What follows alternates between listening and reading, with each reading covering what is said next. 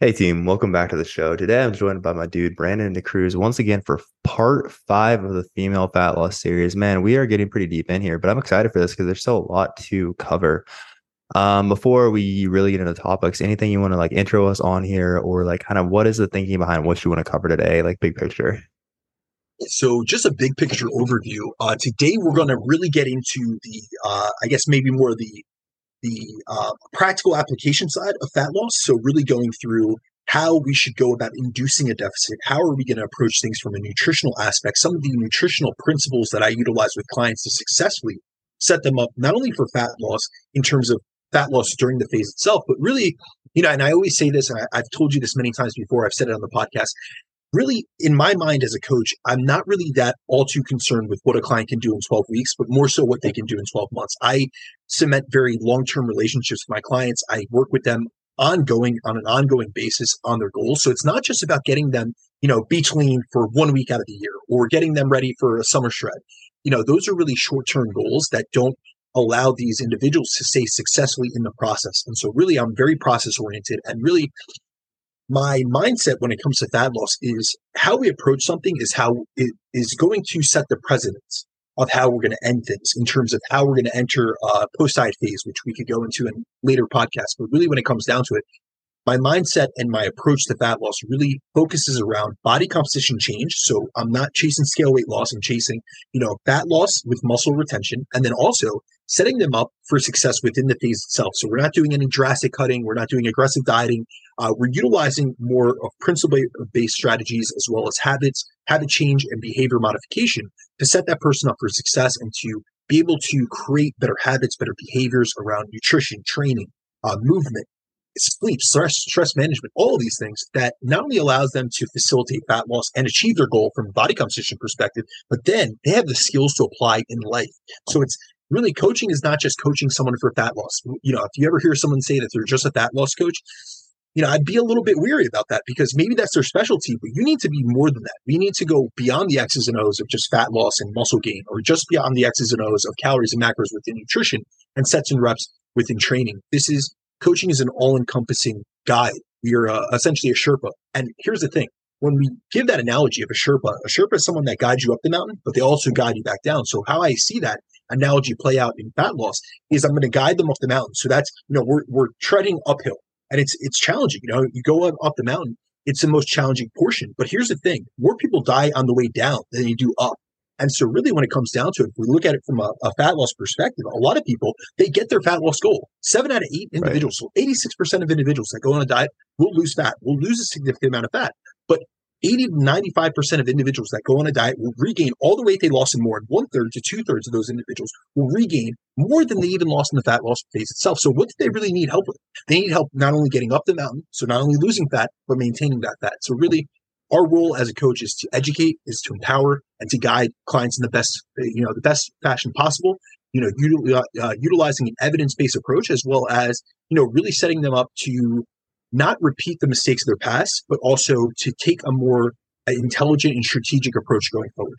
Okay. No, absolutely, man. And that's again, I know we talked about it a lot on this series. It's so much more than just being a macro coach, right? Even for individuals, like I know what we're gonna dig into today.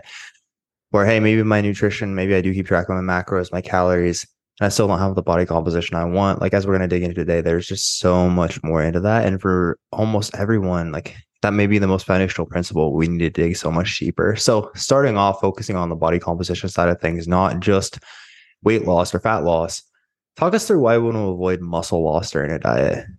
All right. So when we look at the overall goal, like a lot of times people get so fixated on weight loss rather than actual fat loss. But really, when I'm speaking with a client about the goal of a fat loss phase, this should be to focus on losing as much fat mass as possible while building or maintaining as much muscle as possible so that the weight you do lose comes predominantly from the loss of body fat rather than from your metabolically active muscle tissue. However, due to the fact that our society has become so fixated on weight loss rather than on fat loss and muscle maintenance, this leads many women to judge their progress by what they see on the scale, which often results in them going about dieting in a manner that is focused more so on losing as much scale weight as possible.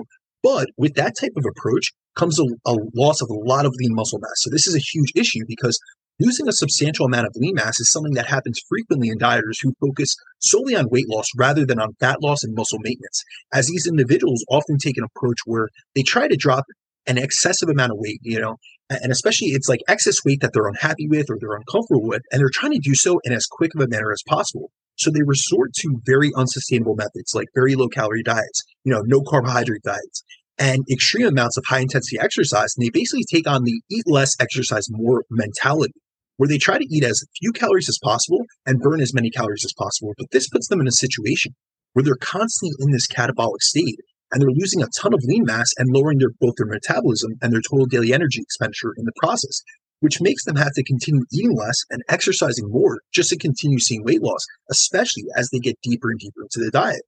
And the issue with this type of approach is it's both unsustainable, so they can't continue doing it in the long term. So it's a road to nowhere essentially, but it also causes a substantial loss in muscle mass. And the problem with losing lean mass is it not only results in these women looking like a skinnier and a smaller version of themselves rather than a leaner, fitter, stronger version of themselves, but it affects both sides of the energy balance equation, which increases their likelihood of rapid weight regain after. So muscle is metabolically active tissue. So when you lose a lot of it during a diet, you decrease the amount of calories you burn per day, both at rest and during exercise. So it lowers the calories outside of the energy balance equation, but it also increases the calories inside, as the loss of lean mass causes what's called hyperphagia. We covered this in depth on a body fat overshooting episode that we did, but essentially that's a feeling of insatiable hunger and a drive to eat, which often results in overeating and rapid weight regain. And this heightened hunger and increased drive to eat is a natural response to having lost metabolically active tissue, which is not only costly to build, like we always talk about like the building aspect, but it's also expensive to maintain, which is why we experience ravenous hunger when we've lost a substantial amount of it, as our body is trying to get us to eat more to regain that lost mass. And anyone who has done a drastic or aggressive diet or a crash diet and lost a ton of weight quickly, whether that be for a vacation or for a wedding or an event or even a show prep, will tell you that after they finished it, they couldn't help but overeat, as they had like this overwhelming feeling of hunger. And I've been there. My first show prep, I experienced like a ravenous hunger. Like I thought there was something wrong with me, to be honest with you. And I had lost 60 pounds over the course of around 10 to 12 weeks. And, obviously I didn't receive great coaching on that end, and I had no post-show coaching. And 60 pounds in 10 to 12 weeks. Yes, I went from 250 to 190, my man. So it was a drastic decrease. However, I experienced this myself, so I can speak from experience, but we see this all over the literature. And essentially, what ends up happening is we feel so hungry. So anyone that's done a crash diet can tell you this. They lost 25 pounds in a few weeks, or they lost 20 to regain 25. And essentially, you feel so overwhelmed with hunger that you continue eating more and more. And this results in these individuals, and this happened to myself, so I can speak from experience.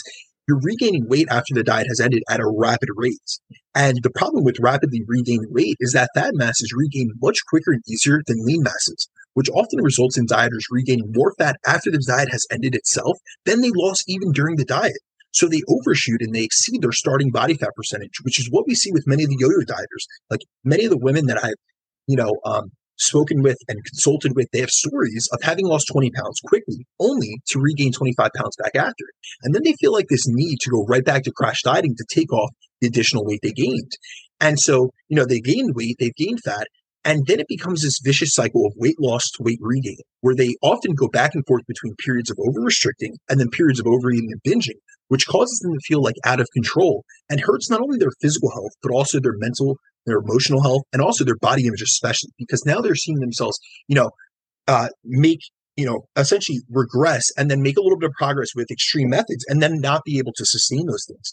So aggressive dieting strategies that result in lean mass loss are something that are far more commonly used by women, as diet culture has made women feel as though they need to be a smaller version of themselves. So they're always expected to be tiny and toned instead of fit and strong. And that's really a message I want to get out there. Like I always try to empower the women that I work with and just really let them know, like, it's great that you're gaining strength. It's great that you're gaining muscle. Like embrace this. This is a blessing. You know what I mean? Like let's really take an abundance mindset rather than a restriction and scarcity based mindset. And so when we really look at women who want to better their body composition and become a leaner, stronger version of themselves, they need to focus on not on taking the common dieting and exercises approaches that they've taken in the past, as you want to avoid losing lean mass during a diet, and you also need to get out of this yo-yo dieting cycle of weight cycling. As when we actually look at research on weight cycling, this leads to what's called collateral fattening, meaning over time, when someone goes through chronic cycles of rapid weight loss to rapid weight regain, it seems like they lose more lean mass and lose less fat mass during each subsequent diet, and they actually decrease their metabolism. And then when they finish the diet, they regain more fat mass and regain less lean mass than they did previously. So essentially, they end up a fatter, less muscular version of themselves, which leaves them even more predisposed to diet again. So this is a vicious cycle, as you can see. Like, you're unhappy with your body image, but also you've impacted yourself metabolically. You've went through some psychological strain on your body image. And so you're extremely unhappy with your body composition, and you keep trying to go through extreme methods that haven't worked for you in the past, and they're actually putting you in a worse position each subsequent time that you go through them. Absolutely. And I think it's a challenging place for so many people to be, because it's like, hey, where I'm at right now, like maybe I lost weight and I felt great. But again, like I used a poor method to get here. So now I feel so much worse. And it's like so much more painful to like, I want to get this back off ASAP. And that just feeds into the cycle. And that is a challenging thing. But again, if you've been stuck in this cycle, a lot of times it does take being okay with letting go of that instant gratification, or seeing the scale drop so quickly, and just slowing things down a bit. And at the very least, changing your approach, right? With nutrition, with your training. Specifically women, since this is very much focused on women, of course, the female fat loss series, are there any other benefits as far as building and maintaining muscle during a fat loss phase that they need to be aware of? 100%. And I think this is really important for us to hit on, because really, when I interact with women, and also when I see things on social media and different things, like, I find that women are so focused on losing body weight, and rather than the importance of building muscle and maintaining muscle, especially during a dieting phase. So they're really so focused on their scale weight that they're not always as focused as a man would be on maintaining or building muscle. And focusing on building and maintaining muscle during a diet is something that would benefit every woman out there who's looking to improve their body composition and their metabolic health, as building and maintaining muscle comes with a ton of benefits. So first of all, most of the women I work with come to me with the goal of getting toned. And in order to get toned, you need to train in a manner that builds muscle and reduces body fat, which is exactly what hypertrophy training does, which is why I emphasize the importance of progressive resistance training to build muscle, rather than only doing things like high-intensity cardio or circuit training and things of that sort during a fat loss phase. And maintaining muscle during a dieting phase helps it keep our resting metabolic rate up, as the amount of lean mass we have is the strongest correlate of how many calories you burn per day in terms of both our metabolic rate and then also our total daily energy expenditure. So just by the act of maintaining your muscle, you're going to be able to burn more calories, as lean mass burns approximately 3 times as many calories at rest than fat does. So by focusing more on muscle retention during a diet, we not only lose more total fat mass, but we're able to diet on higher calories, as we see less of a reduction in our energy expenditure. Maintaining muscle during a diet is also beneficial from an appetite regulation and hunger management perspective, which I think a lot of people overlook. And this is because when you don't prioritize muscle retention during a diet, you predispose yourself to experiencing heightened levels of hunger and dysregulated appetite signals, which can impact your ability to stick to your diet, not only during the fat loss phase itself. Like, yes, you're going to experience heightened hunger during that phase, but also after. So this is going to increase your chance of weight regain and fat regain if you haven't prioritized muscle retention during the deficit. And then there's 2 other benefits that muscle provides that are really specific, and they're advantageous to women. And this is the fact that training in a manner that builds muscle improves both bone health and then also insulin sensitivity and blood sugar control. So engaging in resistance training and building muscle are 2 of the most important things women can do to build and maintain bone health, which is especially important for women in the perimenopause and the postmenopause phases, as the decline in estrogen during these periods of life, during the time course. And here's the thing, we have certain things that are going to happen to all of us. We're going to live, we're going to be born, we're going to pay taxes, we're going to die, and women are going to go through menopause. So this is not something we can avoid, ladies. And so Life, really death, within taxes, this, and menopause is the saying, right? absolutely. And so within that, you want to build and maintain muscle tissue, and you want to make sure that you're engaging in resistance training, because when we see that decline in estrogen during these periods, it predisposes women to experiencing lowered bone mineral density and osteoporosis. And we also see that those with lower levels of muscle mass are also at a higher risk of having lower bone mineral density and suffering from osteoporosis, as having muscle and placing that muscle under tension is the stimulus needed to maintain bone density. So muscle is also the number 1 site of glucose disposal, which is essential both from a body composition perspective, but also from a health perspective, as 80+% of our carbohydrate oxidation, so carbohydrate burning and glucose disposal, occurs in our muscle tissue. So by building and maintaining muscle, it's one of the most effective ways to increase your glucose uptake, your insulin sensitivity, and manage your blood sugar levels, which allows us to be able to eat more carbs and actually benefit from doing so, which is especially important for women as they get older, as the decline in their sex hormone production leads them to be more likely to experience both insulin resistance and type 2 diabetes. We actually see when women go into perimenopause and actually to that postmenopausal phase, they have just as much of a predisposition towards type 2 diabetes as men do, because now they no longer have the protective effects of estrogen. And so during a fat loss phase, it's important for women to realize the many benefits that come along with building and maintaining muscle, such as the fact that it leads them to having a better body composition, higher calorie expenditure, greater appetite control, stronger bones, and increased insulin sensitivity, which is why we need to approach dieting for fat loss in a manner that preserves lean muscle mass rather than taking an aggressive approach focused purely on weight loss. Absolutely. Okay.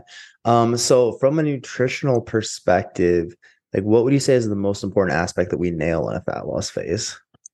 So really, when it comes down to it, there are going to be many different dietary approaches that I use with clients who are going into a fat loss phase. As every single client, and you know this as a coach yourself, every client has their own individual needs and preferences. But when it comes to nutritional program design, one thing that I do with all of my clients, whether you're a male, you're a female, any client that I work with, is we're going to go into a fat loss phase with a high protein diet. So when it comes to carbs and fats, the approach I use will depend on the client itself. But for all clients, I'm prioritizing a high protein intake, as protein is the most important macronutrient for the goal of losing body fat while maintaining muscle tissue. As protein provides us so many benefits during a diet, yet it's something I find many women underconsume, which is why it's something that I'm constantly discussing with the women that I coach. So protein helps us not only maintain but build muscle. So using a higher protein diet in conjunction with the resistance training is one way we can ensure that we at least maintain all of our lean mass during a diet, which allows the weight that we do lose to predominantly come from fat mass, which is important, as when someone diets without adequate protein intake and a progressive training stimulus, we actually see that they lose up to 30 to 50% of the weight that they lose comes from the loss of lean mass, which is substantial. So think about it like this. If you were to go on a diet and you lost 20 pounds, you could lose out of that. If you don't prioritize high protein and you don't train in a progressive manner, especially in terms of resistance training, 6 out of 10 pounds of that could come from the loss of your metabolically active muscle tissue. And that's substantial. That's a great loss. 50% of the weight that you lose could just be coming from muscle mass, and you could just be a smaller, skinnier version of yourself, essentially. Protein is also the most satiating macronutrient that we can eat. So it helps with appetite regulation and hunger management, which can help us maintain a deficit easier. And it's been found that just transitioning someone from a lower protein to a higher protein diet can cause a substantial reduction in their calorie intake, which thus leads to fat loss. So for example, in one study, they took individuals and had them eat to fullness. So this was not a dieting study, mind you, but what they did was they increased their calorie or their protein intake from 15% to 30% of their daily calorie intake, and found that it led to a reduction of over 440 calories per day during the 12-week study. So these individuals weren't even in a dieting or a weight loss study, but they ended up losing body fat as a result of feeling more satiated with the higher protein diet, and thus created a calorie deficit without even meaning to do so. So using a higher protein approach, during a fat loss phase has also been shown to reduce cravings, lower hunger, and reduce mental stress during dieting. So for example, Dr. Eric Helms had done a study years ago where he compared what many would consider an adequate protein intake. So he used that standard reference range of 1.6 grams per kilogram per day. And then he compared it against a higher protein intake of 2.8 grams per kilogram per day in resistance trained athletes, and found that the group eating 2.8 grams per kilogram per day experienced greater satiation and greater diet satisfaction, as well as they reported lower levels of stress and fatigue. Protein also has the highest thermic effect of feeding of around 20 to 30%.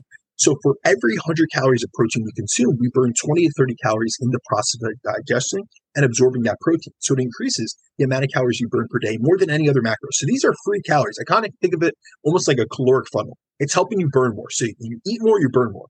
And so overall, having an adequate protein intake is the most important nutritional component that we need to focus on, especially with women, because they tend to underconsume it. And when our goal is to maximize fat loss and muscle retention, protein is vital. Absolutely. And it is crazy to see still, because protein, I feel, is much more popular even over the last 5 years. But still, almost every new client that starts, even a lot of coaches that we work with, they're almost always still under eating protein. So there's almost always a lot of room for improvement. So total protein, it sounds like, is a very important aspect. How important or how much stock do you put in protein timing throughout the day, or like how we're distributing that throughout the day? Yeah, so this is an interesting topic because I feel like many in the nutrition industry have become, a great word to put it is a bit nihilistic over the last few years, where a lot of times they want to simplify things down so much that they make it seem like total calorie intake and total protein intake are the only things that matter. And that strategies like, say, protein distribution and nutrient timing aren't necessary. But just because something isn't necessary doesn't mean it isn't beneficial or advantageous, especially for us as coaches. Like we're looking to get the last 5% with clients. We're trying to get them over the edge, get them from intermediate to advanced, and trying to pull out every tool in our toolbox, really help them advance. And so if there's a strategy like protein timing, like nutrient timing that can help them, I'm going to utilize it. So although I do agree with these individuals that yes, your total calorie and your total protein intakes are the fundamental components to a diet that everyone should initially focus on. I personally work with a lot of high achievers like yourself, Jeremiah, and they want the best results possible, which require a more nuanced and strategic approach. So when I have clients in a fat loss phase, I make sure that they're following a high protein diet, which checks off the box of their daily protein intake. But I also focus on having them distribute their protein intake in a manner where they're maximally stimulating muscle protein synthesis multiple times a day to provide their bodies with an anabolic stimulus to try to counteract essentially the catabolic stimulus or the catabolism that comes along with dieting, as well as the high stress lifestyle that many of them are living. So this is an important thing because unlike carbs and fats, protein metabolism is actually regulated on a meal to meal basis, which makes protein timing and distribution more important. So there's also a cap to how much we can stimulate muscle protein synthesis in any one period of time.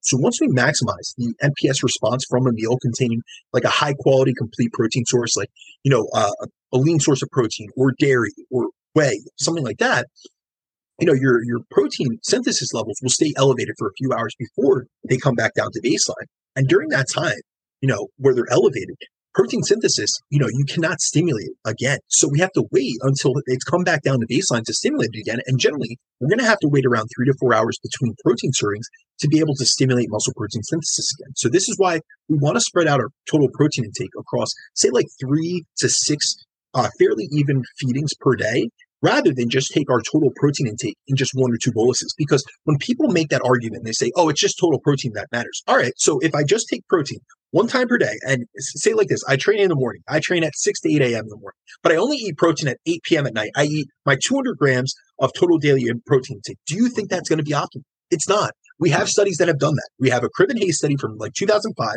that looked at nutrient timing, and they looked at utilizing the same macronutrient composition, same calorie intake, and they either put a protein carb meal pre and post workout, or they separated them between morning and night.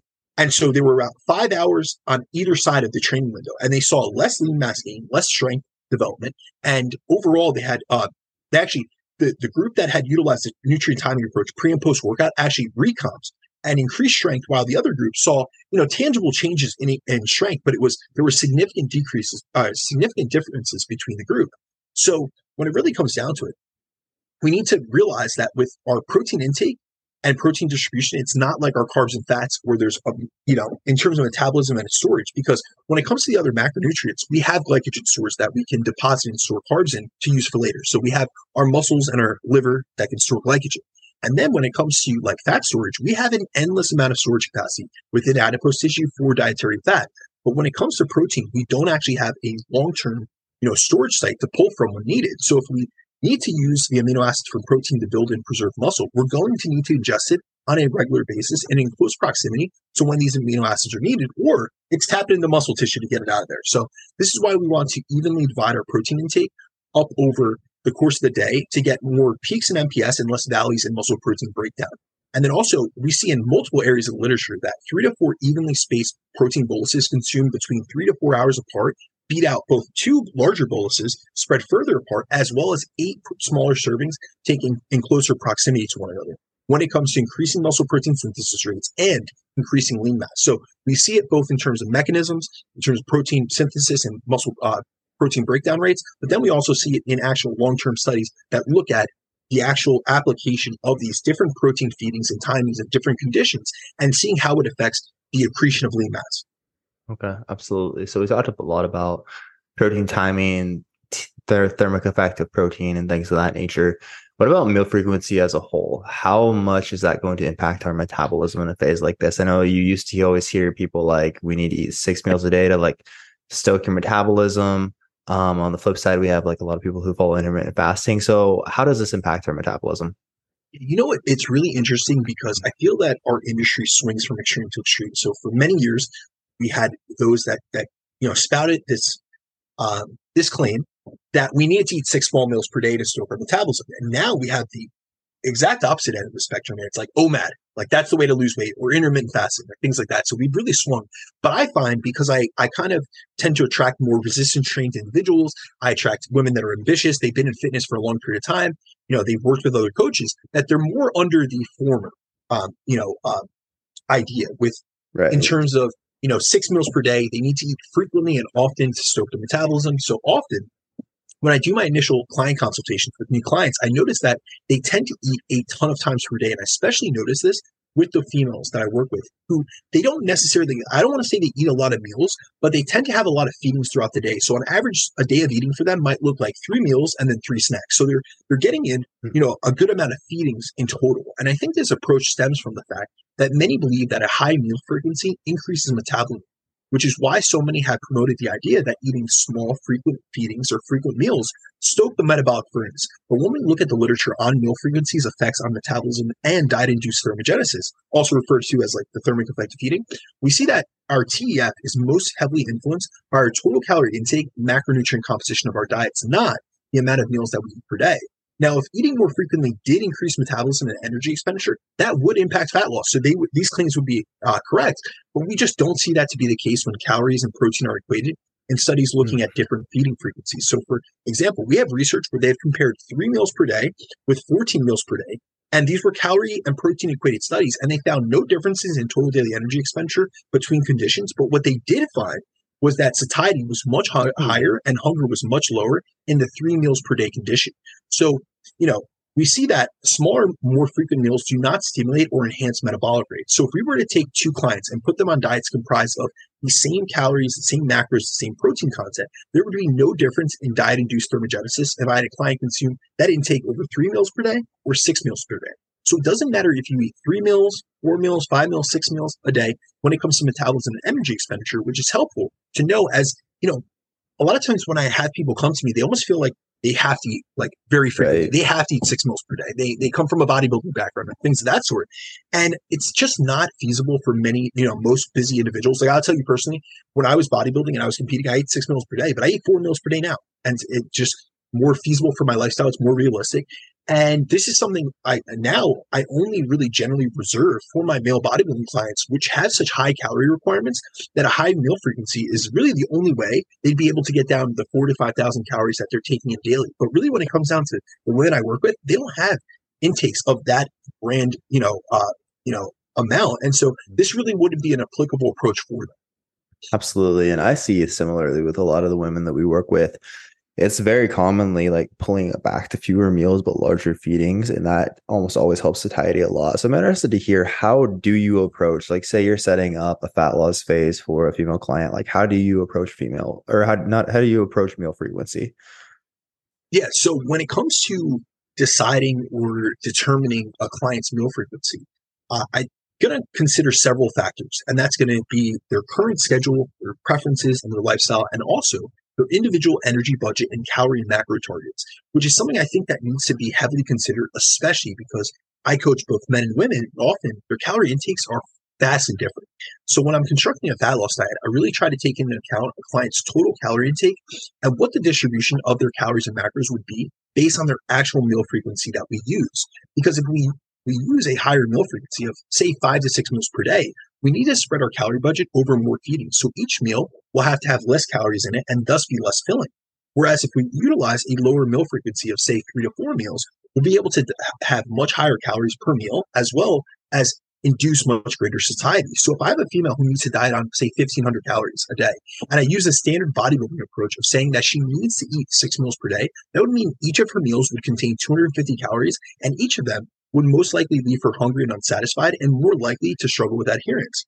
Whereas if I contrast that with a large male client that I have that's a bodybuilder who's dieting on 3,600 calories per day, having him divide that over 6 meals would be appropriate. At each meal would contain 600 calories, and it would allow us to fit an adequate bolus of protein, carbs, fats, fiber, as well as enough food volume to make sure that it would help with both satiety and appetite regulation. So what I try to do is I really look to strike a balance between what's optimal for a client's goal of losing body fat and maintaining muscle, what's beneficial for a hunger management perspective, and then also what's practical for that individual's schedule and their lifestyle. And I find that for many women that I coach for fat loss, using a meal frequency on the lower end of the spectrum of 3 to 4 meals per day as compared to 5 or 6 meals per day generally results in better hunger management and makes it so clients have an easier time adhering to the diet.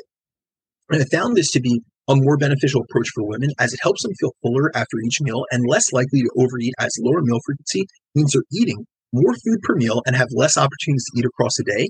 And it also decreases their food focus as they're not experiencing heightened levels of hunger from eating meals so small that they honestly look like snacks. Like there's been so many times I've been on a consultation with someone and they've sent me their meal plan or their current dietary layout. And it's like, you know, it's like carrots and a scoop of peanut butter or something. And it's like, these are little meals, like they call it mini meals. And it's like, how do you feel after that? Are you satiated? Like they're eating like 20, gram boluses. And these are women that are in perimenopause. And I'm like, listen, like you're already in an age where you're suffering from anabolic resistance. You're not even stimulating, not even maximizing muscle protein synthesis, but you're eating Right. like these little, like 3 ounces of chicken or, 3 ounces of turkey, things that are, it's just such a small amount that it's not really realistic. So this is where I really feel that utilizing a lower meal frequency would be a better approach to help manage hunger and regulate appetite, which are some of the main issues many of us are going to encounter during a fat loss phase. So if we can get ahead of this with our approach to meal frequency and just help our clients set, kind of avoid the mistakes of their past, because that's the thing. I've had so many women that have told me, I don't eat a lot.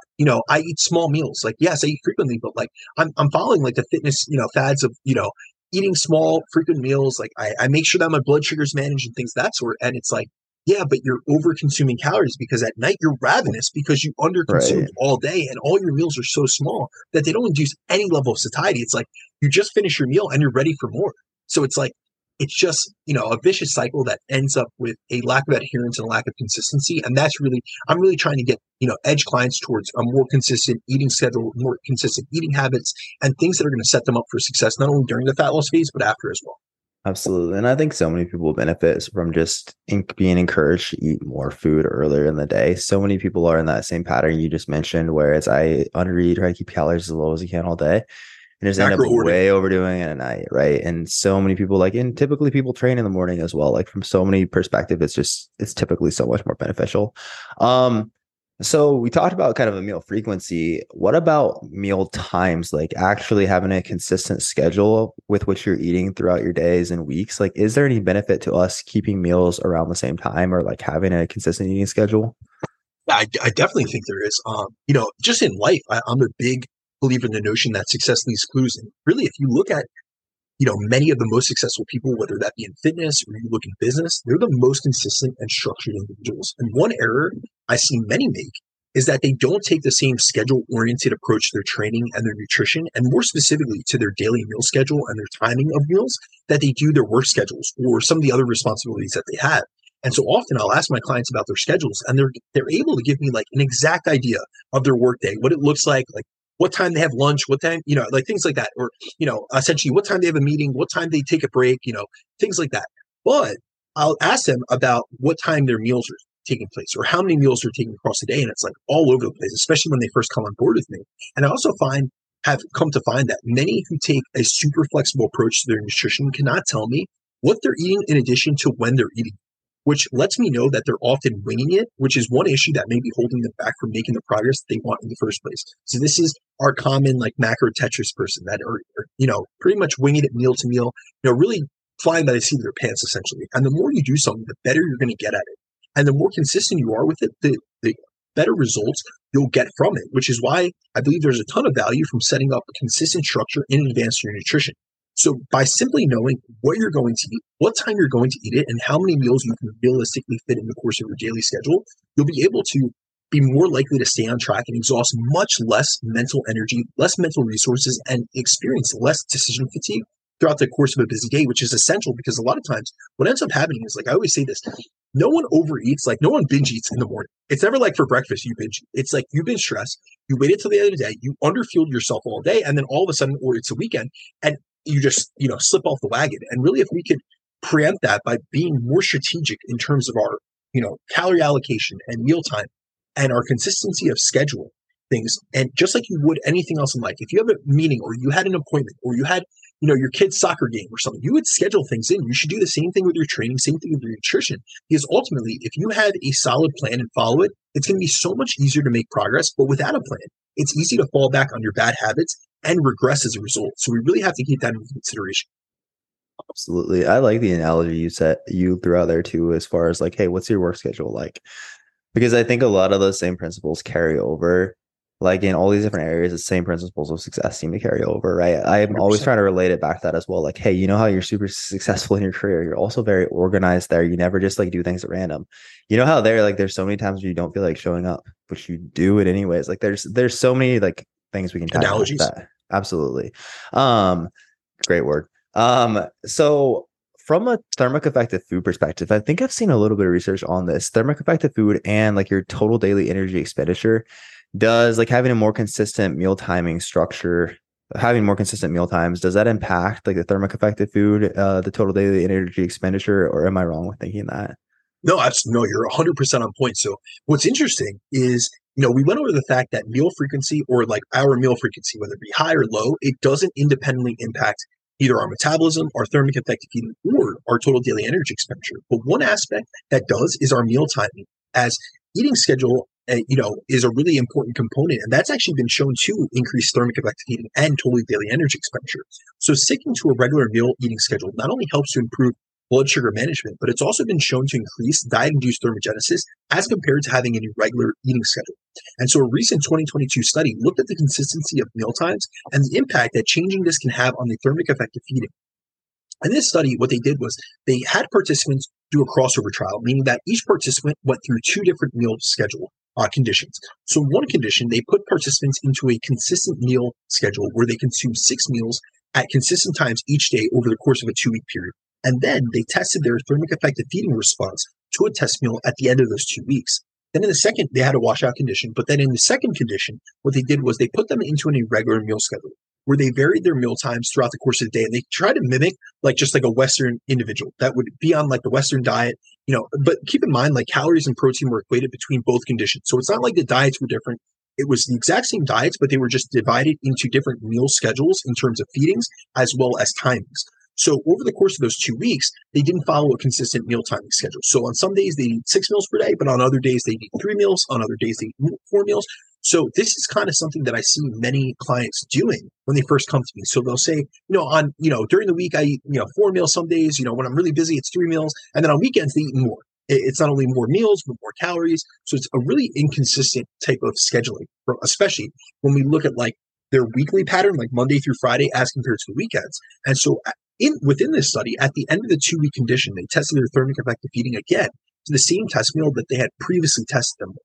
And when they compared the thermic effective feeding of the participants in the consistent meal timing condition compared to their response to the irregular meal timing pattern, they found that diet-induced thermogenesis was 27% higher when they were maintaining a consistent regular eating routine, which could equate to about a 5 to 10% increase in their total daily thermic effective feeding over time if they did this consistency.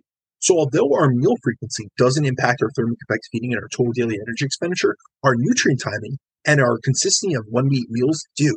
So this is just another lever that we could pull. It's super easy. It's like, listen, let's create a meal plan. Let's create a schedule. It doesn't have to be, and here's the thing, it doesn't have to be exact on the money. It's just eating within 30 minutes to an hour of your regular timings. But if you're someone that one day you eat breakfast, one day you skip breakfast, one day you eat your last meal at 7 p.m., one day you eat your last meal at 10 or 11 p.m. Like these are such inconsistent, type of timings that the body can't get a rhythm to any of that. And so you're going to see, poor blood glucose excursions. You're going to see more indices of insulin resistance. You're going to see, obviously you're not tracking your thermic effective feeding because this requires doubly labeled water, but you're going to have a decrease in metabolism. So these are little wins that we could stack, the chips on the deck and really trying to move people forward just by getting them more consistent. And being more consistent allows you to execute things on autopilot, which is such an essential component of fat loss because fat loss is challenging. It's both physically and mentally challenging. And if you could offload any of these responsibilities, any of these things that you think about, like food shouldn't be something that you're super focused on. rather than other than from a hunger perspective. If you are Right. so food focused because you're worrying about how to fit your macros for this meal, what you're going to eat next, the fact that you miss a meal, you have nothing prepared at home, and now you have to go through the drive-through, and can you fit this in your macros? Like that is just unnecessary stress, and I'm really a big fan of taking the unnecessary decision making out of diet.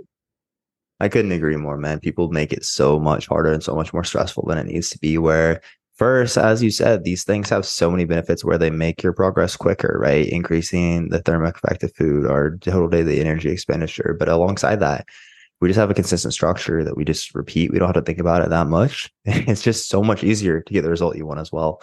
What about hydration? Not the most sexy thing. I know people don't love this as much as like any of the other variables we're talking about, but is this going to have a big impact on our success in a fat loss phase? Like, talk us through the importance of that in a fat loss phase. Yeah, so one reason why this is especially important is because just like you said, it isn't sexy. So it isn't highlighted, it isn't discussed. But really, one thing that I find super common with the women I work with is that they don't drink enough fluids daily, especially water throughout the course of their day. So a lot of the women I coach are super busy working professionals, their moms or their business, ambitious business owners. So they're always on the go. And it seems like Starbucks coffee is usually the only fluid that they drink most of the day. And so, first of all, this is a suboptimal way of staying hydrated, but also they're negligent towards their water intake. And this is just another easy win that we can take. It's like, how many levers can we pull to really drive someone's progress forward without it being overly burdened? So without it costing a lot of money, without it being all these lab tests and these poop analysis and all these things that our industry is moving towards, where it's Right. like, can we nail the basics? Can we really get the high priority principles in order, nail the big rocks, and then start laying on some of the minutia and some of those small pebbles to really drive your progress forward? And so hydration is important because water is an essential nutrient we need not only to survive, but to thrive. Because when you look at it, our bodies are about 60% water and our muscles are 75% water. So even if we just look at it from a cosmetic perspective, if you're dehydrated, not only are you going to have decrements in performance, but also you're not going to look as full. You're not going to get as great pumps in the gym. So these are things that have implications all around. But hydration is not only important for health, but it's also important for our training performance and our appetite regulation. So when we look at research, it's been found that being dehydrated by just 1% to 2% can hinder our physiological function and training performance, which can have downstream effects on our ability to build muscle and burn fat. So all these processes are going to be hindered from a physiological perspective just due to lack of hydration. Also, adequate hydration is important for appetite regulation during a diet, as we often mistake a lack of hydration with hunger, which is why so many people report that they feel hungriest in the morning, but that's usually due to the fact that when we go through the course of the night, we excrete a lot of fluid, and so we lose a substantial amount of fluid throughout the night. So if you ever check your body weight from the night to the morning, it's substantially different. There's pounds lost, and you excrete water throughout the course of the night, not only through urinating, but also through breathing. So that's something we have to replenish. So with my clients, I'm big on having them start the day, and you know this personally, in a hydrated state, and I always have them start their day off with a morning hydration drink before they do anything else, as my motto is we need to hydrate before we caffeinate. So I advise water to be the first thing that you consume upon waking rather than coffee. So listen, ladies, hear me out there. Let's hold off on the coffee. Let's not tax your adrenals right first thing in the morning. Let's get some fluids. Let's get some, electrolytes in there. And one thing I work with a lot of my female clients on is dialing in their hydration, which includes both their water intake, but not only water, as many confuse being hydrated with simply drinking water. And that's why they avoid it, to be honest with you. But hydration simply means, to have adequate amount of water along with electrolytes like their sodium, potassium, and magnesium. But when it comes to specifically fat loss phases, another strategy I like to employ with myself and clients that both increases hydration, but also improves hunger management is to use water preloads prior to eating.